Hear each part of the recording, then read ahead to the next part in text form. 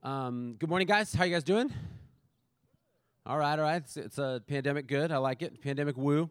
So we're in a series. You've been with us for a while. We're in our second to last week of a series called We Change Together, or on what the New Testament calls, it's on what the New Testament calls sanctification, the process by which we are being transformed, the process of becoming like Jesus. But it's not just a series on sanctification or transformation. It's specifically talking about how community or relationships in the local church can be used by the Holy Spirit to help accelerate that transformation, that change.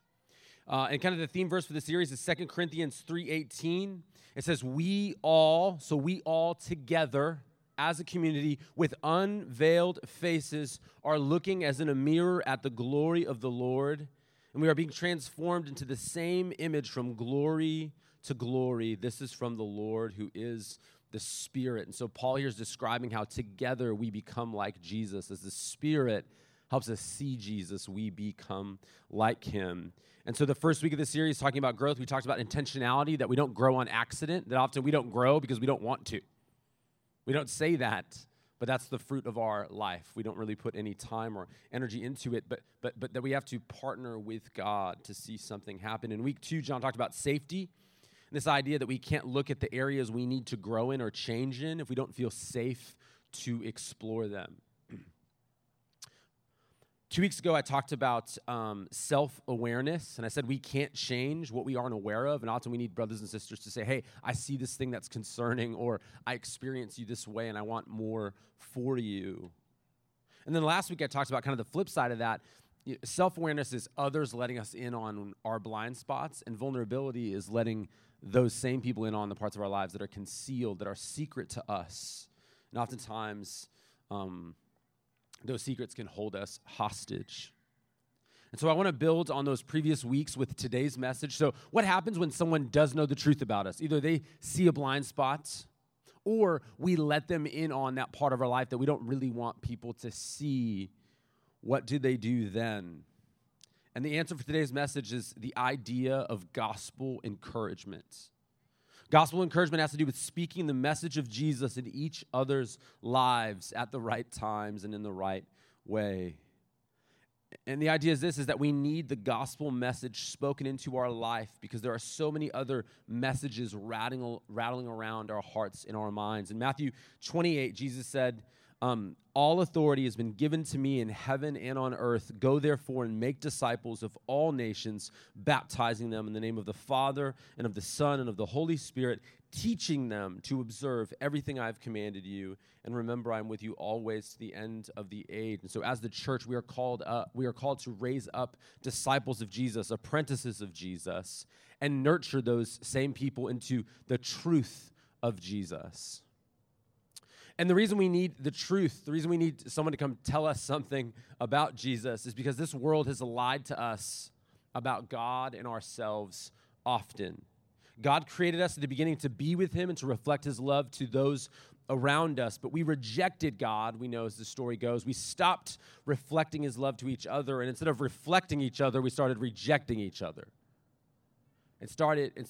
Instead of encouraging one another, we began wounding one another. And the primary way we often have wounded one another is through our words, through the messages. Throughout the scripture, we see the idea of blessing and curse. And don't think like voodoo curse or whatever. Think when someone says something over you enough that you start to believe it and it's negative.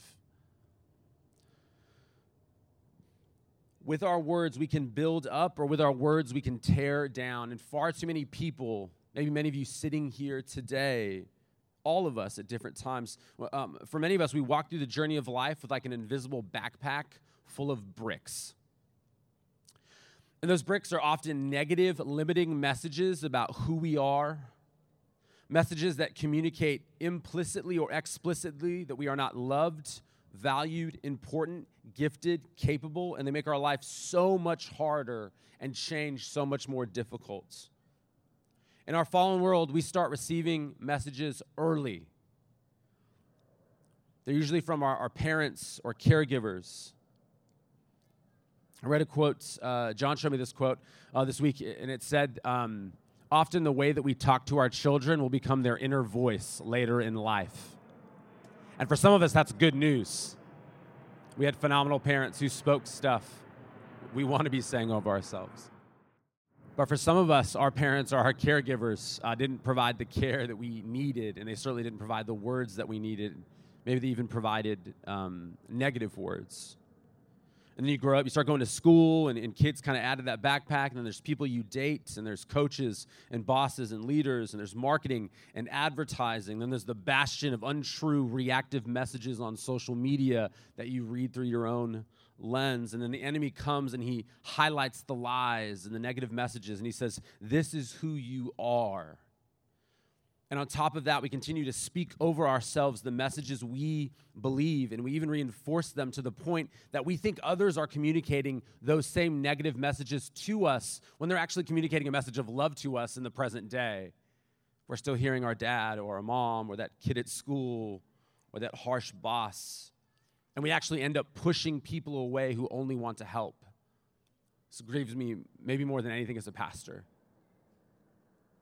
And it makes it very hard for us to change in community. But if we are aware that we take on these negative messages, we can push back on them. We can push back on the negative, deceitful messages of the enemy with the truth.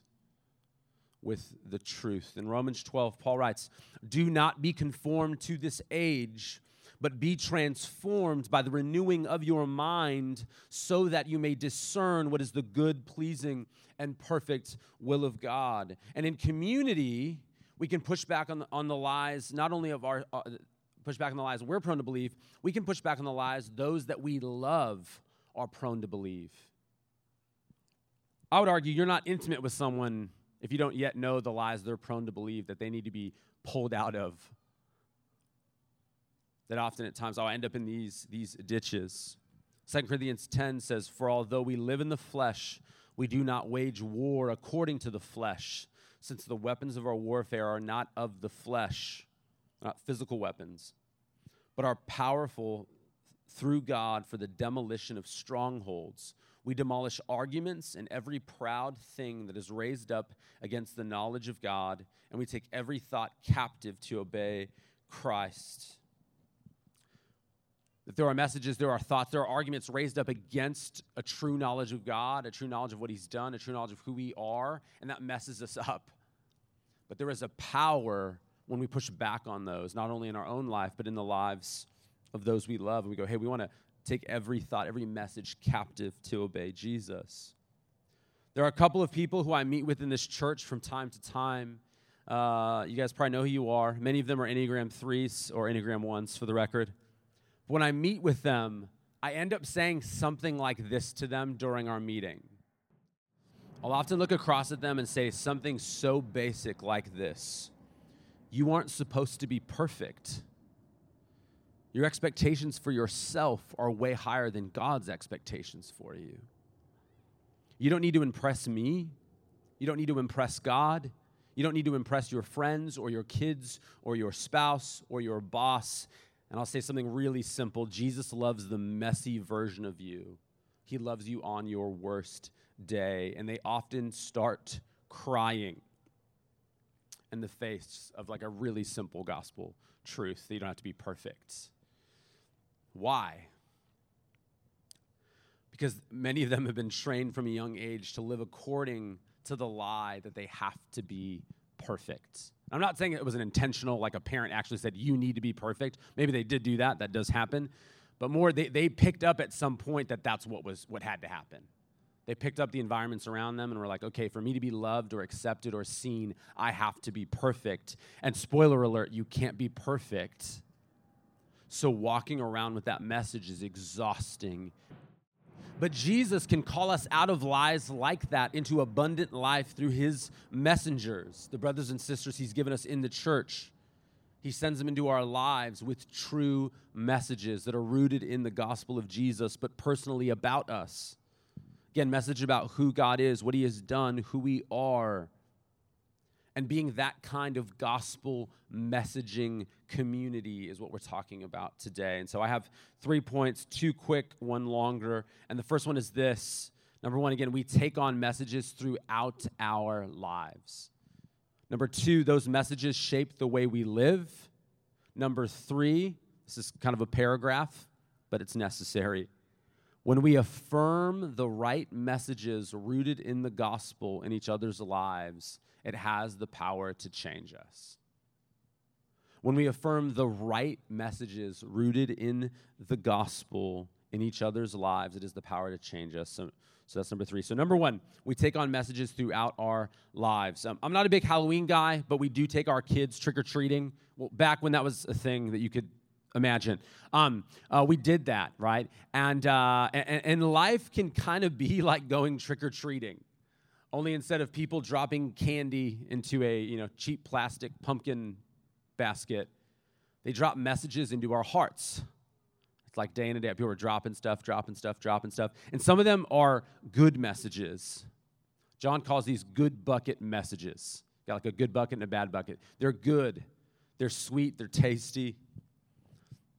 But then there are bad bucket messages. Messages that hold us down.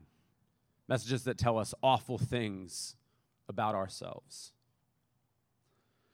And again, Proverbs says life and death are in the power of the tongue. These messages impact us whether we want to admit it or not. The question isn't, are you being impacted by messages? It's what messages are you being impacted by and what are you doing about it? So good bucket messages we could collect through life could be, here's a couple. I love who you are. I don't just love you, I like you. You're a priority to me. I have time for you. How can I help you? I'm sorry that hurts so much, man. Can I help? I believe in you. I think you have what it takes to do this thing that's in front of you, and I want to help you. I won't abandon you. Jesus won't abandon you, and I'm not going to either. I'm pumped that you're here in this space and this place with us today. I'm so glad that you're here. Here is what I love about you. For my birthday, I received a book full of notes from people just saying nice things about me. It was really nice. It was like a good bucket explosion. Just Jack gave it to me. I think Nicole compiled it. And there were some messages in there that felt really good to read. And particularly because there were things that people saw in me that I didn't even see in myself. And here's one big thing I want to say. There's a distinction between someone thinks better of you than you really are. Those actually don't feel good. Those aren't good bucket messages. Those are, oh, crap. They don't know the real me. But I'm talking like they see something and you thoughtfully process it and you go, oh, I could see that. And that's really amazing.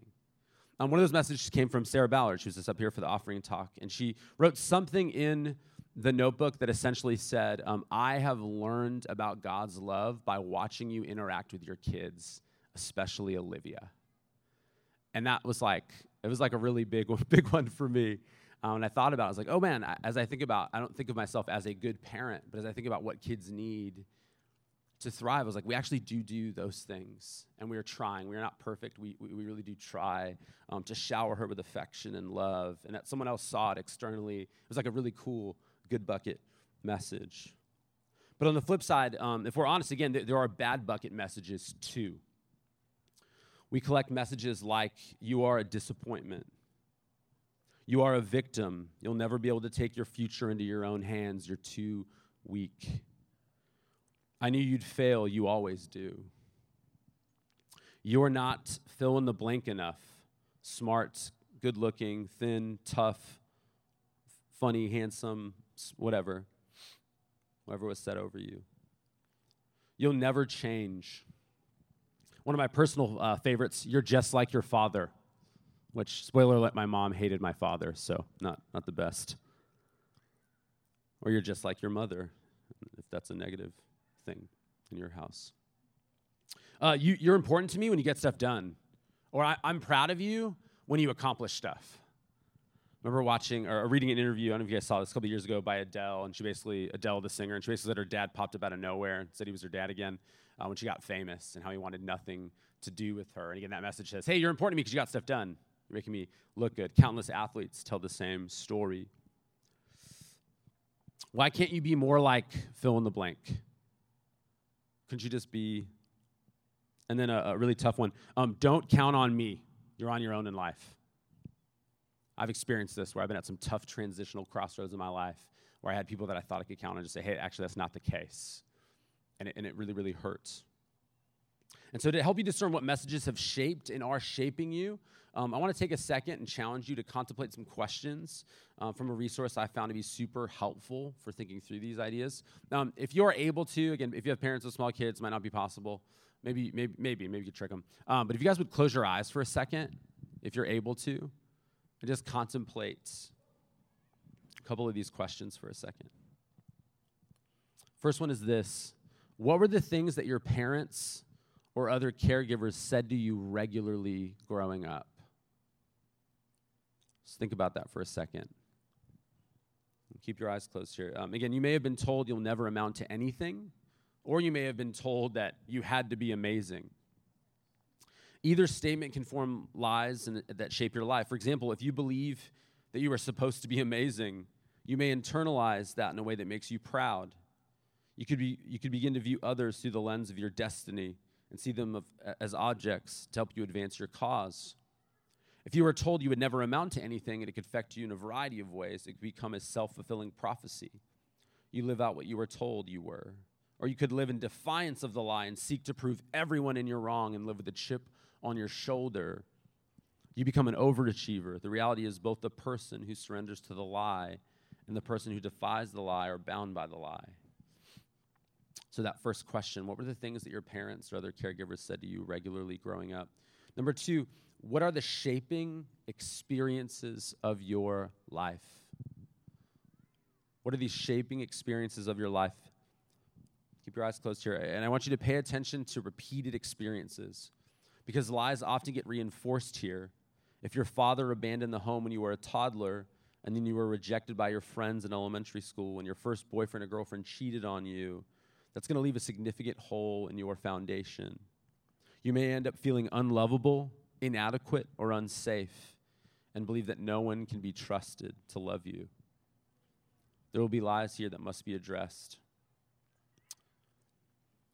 The third one is this. What are the things you catch yourself saying to yourself?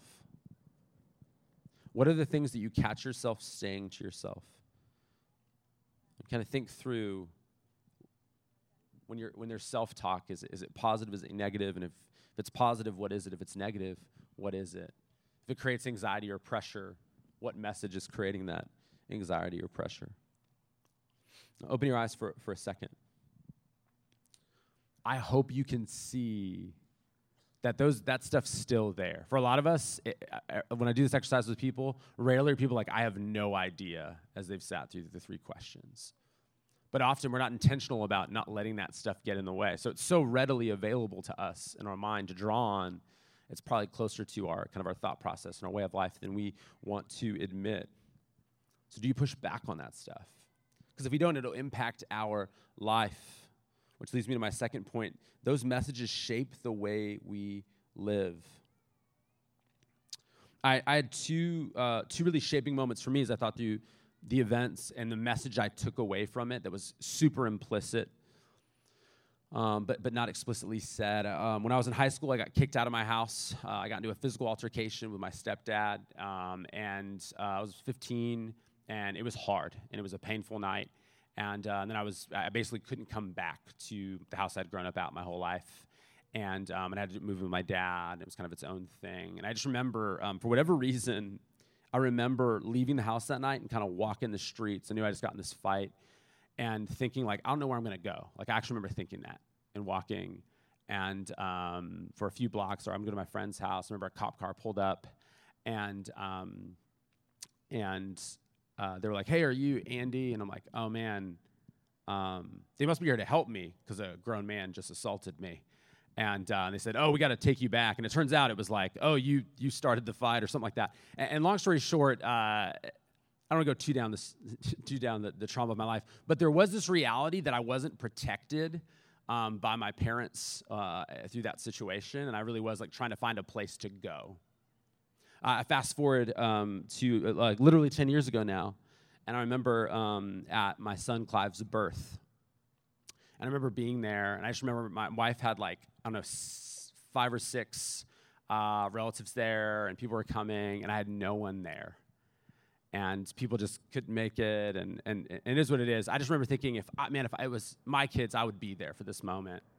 And I actually remember walking around the hospital, just thinking, and when you first get there, when you first get to the hospital, if they're not fully ready, they're like, hey, you're too far along to probably go home, but it's too early to really get things going. They'll have you kind of walk around. If you've ever been there, it's the worst thing. You want to wait to the last minute, by the way, for future reference when you're having babies. But I just remember walking around with Jackie, just walking around this hospital, just thinking, overwhelmed by the fact, not the fact that the baby was about to be here, but for a while it was, man, I wish someone else would be here. I remember I literally called John Dennert and said, hey, man, I'm just really sad no one's here. I wanted to talk to someone about it. And he walked me through and said, hey, this is a big day for you. You don't need to think about who's not here. You know that you're there. And you have this amazing gift of Clive Aaron Rogers coming into the building. And he prayed for me and he encouraged me, and it meant the world. But as I look back and I take stock of moments like that where I felt like I was on my own, that's absolutely created a space in me where I felt like I need to do stuff myself. I need to create stuff myself. It's led to overworking. Again, and I don't want to ask for help, and I need to do it myself, and I need to secure something, and I need to make it happen.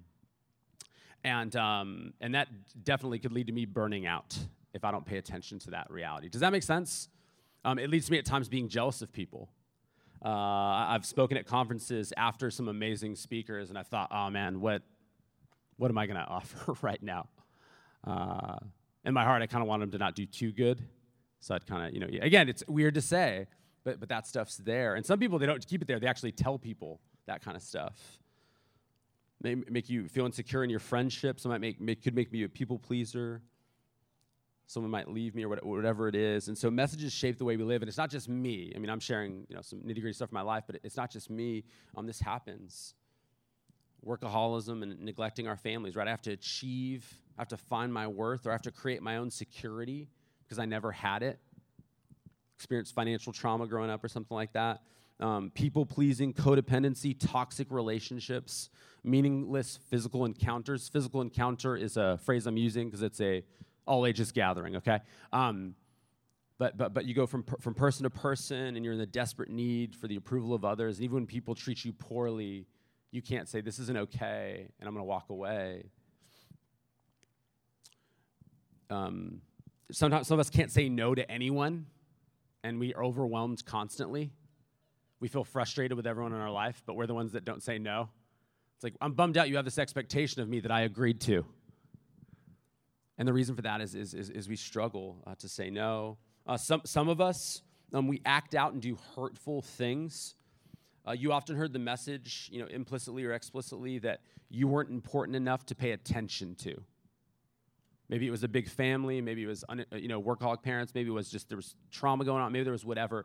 But you learned that the one way I can get attention is at least to get negative attention. It's like the kid who acts out to get attention. The problem with that, though, is as you grow up, it's a really bad strategy for relationships. But adults can do that still. And some of us, we have relational patterns where we drive people crazy because we act out in selfish, obnoxious ways. But really, underneath the surface is a scared little boy or little girl who just wants someone to say, I see you, you're important to me. We haven't forgot about you. Some of us, we struggle to connect with people. Again, we heard the message early on. Hey, you were hurt. And it was like, hey, no one's going to help you with that. And so we took on the message that no one is safe. We think if I get close to anyone, I'll be abused again or I'll be hurt. We put walls up, which guarantees we'll never be hurt again, kind of. But too often, it guarantees we're never going to experience intimacy and healthy love. Armor is really good to wear on a battlefield. It's really awkward to give a hug in. And while it might have served you for a season, it no longer does. You see this pop up in conflicts. And if you heard the message, hey, we don't believe in you. And then you're always, hey, you're in conflicts. You don't believe in me, right? You're saying you don't want me here. You're saying I'm a failure. You're saying you want to leave me. Like, no one's saying that. No one's saying that. But you can hear that if that's the message you heard growing up. And I could go on and on and on. But there is hope in this message situation. It's this: when we affirm the right messages rooted in the gospel in each other's lives, it has the power to absolutely change us. In Romans chapter 1, I have a lot of verses I'm not going to read for time's sake. But if you jump down to Romans chapter 1, verse 15, Paul says, "So I am eager to preach the gospel to you who are in Rome." He wants to preach the gospel to people who are already Christians. He thinks they need a gospel message. And he says, "For I am not ashamed of the gospel, because it is the power of God for salvation to everyone who believes, first to the Jew and then to the Greek. For in it the righteousness of God is revealed from faith to faith, just as it is written, the righteous will live by faith." So faith in the gospel message and its implications is how we are called to live. And so, what are some of the aspects of the gospel that might change us? Well, what if you heard messages like, you're loved deeply regardless of your performance, and you actually internalized it? You'd be able to say things like, I can work hard, but not sinfully hard. I can take breaks, take vacations, Sabbath regularly, enjoy my friends and family. I can say no to people when I can't handle a request. I can avoid burnout. What if you knew without a shadow of a doubt that you are not just loved, but adored, treasured? You wouldn't tolerate toxic behavior when people treat you like less than what you're worth, because you wouldn't be desperate for any affection or quote-unquote love. If you were secure, you wouldn't be insecure or jealous or competitive. If you knew you were forgiven and not defined by your sin, you would run to God when you fail, not away from him, which will lead to a close relationship with God and others. And so our ability to change deeply is connected to what message we have received and we're walking in. So again, faith in the gospel message, its implications are how we are called to live. And so what are some of the aspects of the gospel that might change us? To look at that as we close, I want to look at Ephesians chapter 1, where Paul lays out the gospel filled with the richness of what it means for us in the letter. And Ephesians is a super important letter. In the first 3 chapters, Paul mainly focuses on who we are in Christ, our identity in Christ. As a matter of fact, the phrase "in Christ" or "in him," the him is Christ, it's the key expression. It's used 11 times in the first chapter and 30 times throughout the letter to the Ephesians. The phrase is talking about our relationship with God, our union to Jesus, and it's about how we are given this relationship with God through Jesus and who we are now in the Father's eyes because of him. Ephesians 1, if you guys want to turn there, verses 3 through 12. Just take this in for a second. "Blessed is the God and Father of our Lord Jesus Christ, who has blessed us with every spiritual blessing in the heavens in Christ. For he chose us in him before the foundation of the world to be holy and blameless in love before him. He predestined us to be adopted as sons and daughters through Jesus Christ for himself, according to the good pleasure of his will, to the praise of his glorious grace that he lavished on us in the Beloved One. In him we have redemption through his blood, the forgiveness of our trespasses, according to the riches of his grace that he richly poured out on us with all wisdom and understanding. He made known to us the mystery of his will according to his good pleasure that he purposed in Christ as a plan for the right time to bring everything together in Christ, both things in heaven and things on earth in him. In him we have also received an inheritance because we were predestined according to the plan of the one who works out everything in agreement with the purpose of his will, so that we who had already put our hope in Christ might bring praise to his glory." This is good news. It might seem like I read it like it's a run-on sentence, and in Greek it is. It's the longest sentence in the New Testament. It's almost like asking a young lady who just got engaged and she's excited about it. Tell me about it. You're going. The train's leaving. You're getting that story. It's like you got to take a breath. One scholar says this about this passage. Paul says that we are chosen in him. As you read Ephesians 1, you'll read who the Father says you are. And by the way, that's the only thing that matters about you, friends. The Father chose you in Christ Jesus before the foundation of the earth. It wasn't dependent upon what you did or who you are or what you have or what family you come from. The Father chose you in Christ to make you holy and blameless in his sight. You have been adopted into the family of God. In the Roman Empire, the adopted child had the full privileges of a biological child and was completely released from control of his biological parents. Adoption implies belonging and freedom. Some of you are always wondering, where do I belong? It's with him. How will I ever get free? It's in him. In him, you have been redeemed by his blood. Your sins have been forgiven because God lavished his grace upon you. You are forgiven according to the riches of his grace, not according to the poverty of your moral life. His grace is greater than your sin. His rich grace is infinitely greater than the poverty of your sin-stained soul. In him, you've been called for a purpose of eternal significance. You have received an inheritance from God, and you are God's inheritance. You are his lot. You have been included in Christ and marked with a seal as a family member when you received the promised Holy Spirit. This is who you are in Christ, and this is only the beginning of your identity, the foundation of your well-being. And here's what's crazy. In the rest of Ephesians chapters 4-6, Paul calls us to live this beautiful life of love, a life where your identity shapes your destiny, where your identity shapes your actual life if you believed and trusted in the way that the Father sees you and what he has done for you in Jesus. But here's the thing. We are prone to forget this. This is why Paul needed to preach the gospel to Christians. We're prone to wander. We need brothers and sisters, what the series is all about, who will remind us of the gospel message because we're so prone to forget all of that. So how could you forget that mouthful? We forget. We often don't remember a line of it when we're struggling. But we need brothers and sisters to come speak into our lives. Ephesians 4:15 says, "But speaking the truth in love, let us grow in every way into him who is the head, Christ."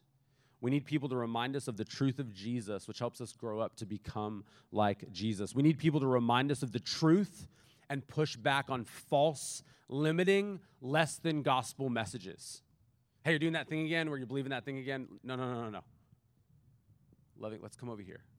There's safety over here. There's truth over here. There's joy over here. Yesterday, Olivia Gwen Rogers learned to ride her bike without training wheels. Okay? Yep, I know where she is. We're excited for you, Liv. And that was exciting to me. I got home. She was excited. She showed me she could ride. I mean, it was a big moment. I assumed Jackie had taught her how to ride because Calvin and I were out on a dad hang. We went and got ramen. He's a big ramen guy. He got a Maruchan ramen shirt for Christmas. So I took him to Underbelly, and he was pumped. He called it Silky Noodles.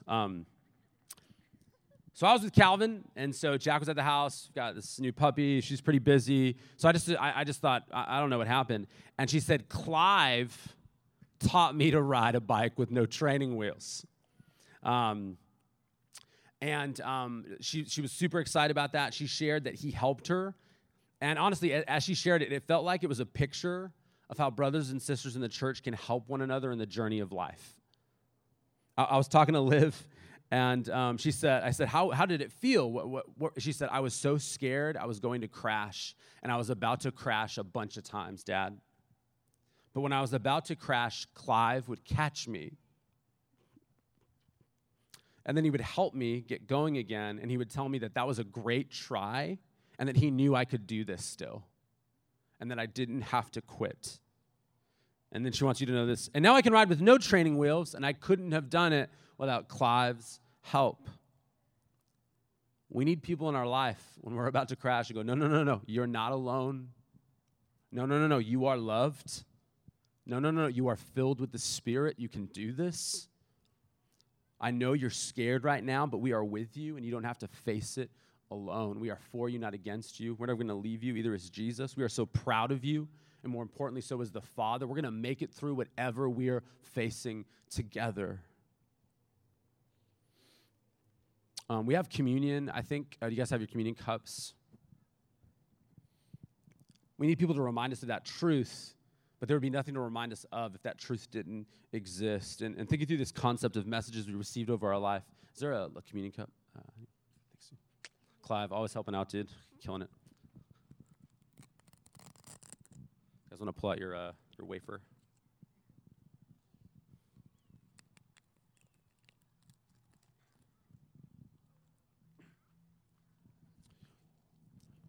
Whenever I do premarital with couples, Jackie and I, oftentimes we'll talk about, hey, what did your family give you, both good or bad? And one of the things we'll talk about that can be hard for people is this idea of people either want to be honest or they want to be honoring. They go, if I'm honest about my life, it wouldn't be honoring about my family. Or if I'm honoring them, it's not really always the truth because there's no perfect families. And we always have to say every family has something in it. These are people made in the image of God. Every family has something in it that reflects something of God's character, even if it's pretty small in some cases. But every family also is marred by sin because we're not with Jesus yet. So there's a little something, or a big thing that's really terrible. But some of those things are the messages we've received. Some of us have received mostly great messages, explicitly, but implicitly, we always wondered if we had to keep them. Or some of us experienced wounding, damning, condemning, awful messages that broke our hearts and made us wonder if we were worth anything. But a passage of scripture I always like to look at is this in 1 Peter chapter 1. It says, for you know that you were redeemed from the empty way of life inherited from your ancestors. By the way, not redeemed from everything that your ancestors gave you, just the empty way of life. Just the less than Jesus, less than love, less than beautiful life. For you know that you were redeemed from your empty way of life handed down, your empty way of life inherited from your ancestors. And you were redeemed not with perishable things like silver or gold, but with the precious blood of Jesus, like that of an unblemished and spotless lamb. Jesus died to give you a new beginning, with a new identity, with a new father, with a new future, with a new hope. You're not bound to what was spoken over you when you were young or when you were old. Maybe it was last year. The word over you, the better word that's been spoken over you is the word he's spoken over you. This is my beloved son or daughter in whom I am well pleased. I'll never leave you or forsake you. I'm with you always until the end of the age. And it's all because of what Jesus did. And so right now, I encourage you eat your wafer and do the juice at the same time because it's impossible to chew.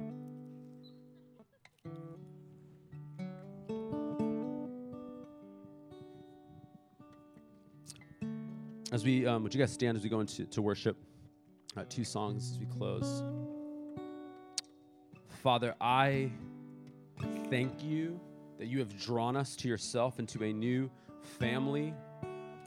We couldn't earn it, we don't deserve it, but we have it. I thank you that the messages spoken over us, or the messages we speak over ourselves, or the messages of the enemy, or the messages of social media, or the messages of whoever are not truer than what you say about us. The truest thing about us is what you declare over us. It is finished. It is complete. I adore you. I love you. I see you.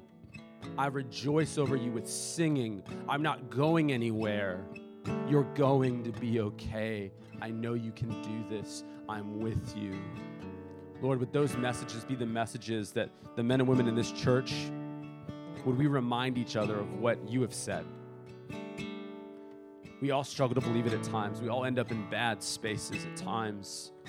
We all lose our way at times. But would you use us to draw each other back, to push back on lies, to shower one another, lavish one another with truth?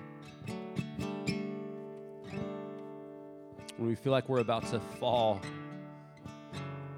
would we share where we're at so others can help catch us? So that we can get back on our way and take responsibility for ourselves again and ride our bike. But God, would you make us a gospel messaging community? Jesus, thank you for what you did to secure a new identity, a new righteousness, a new standing, a new future, a new hope. And when we believe the words truly, it is finished. In your name we pray. Amen.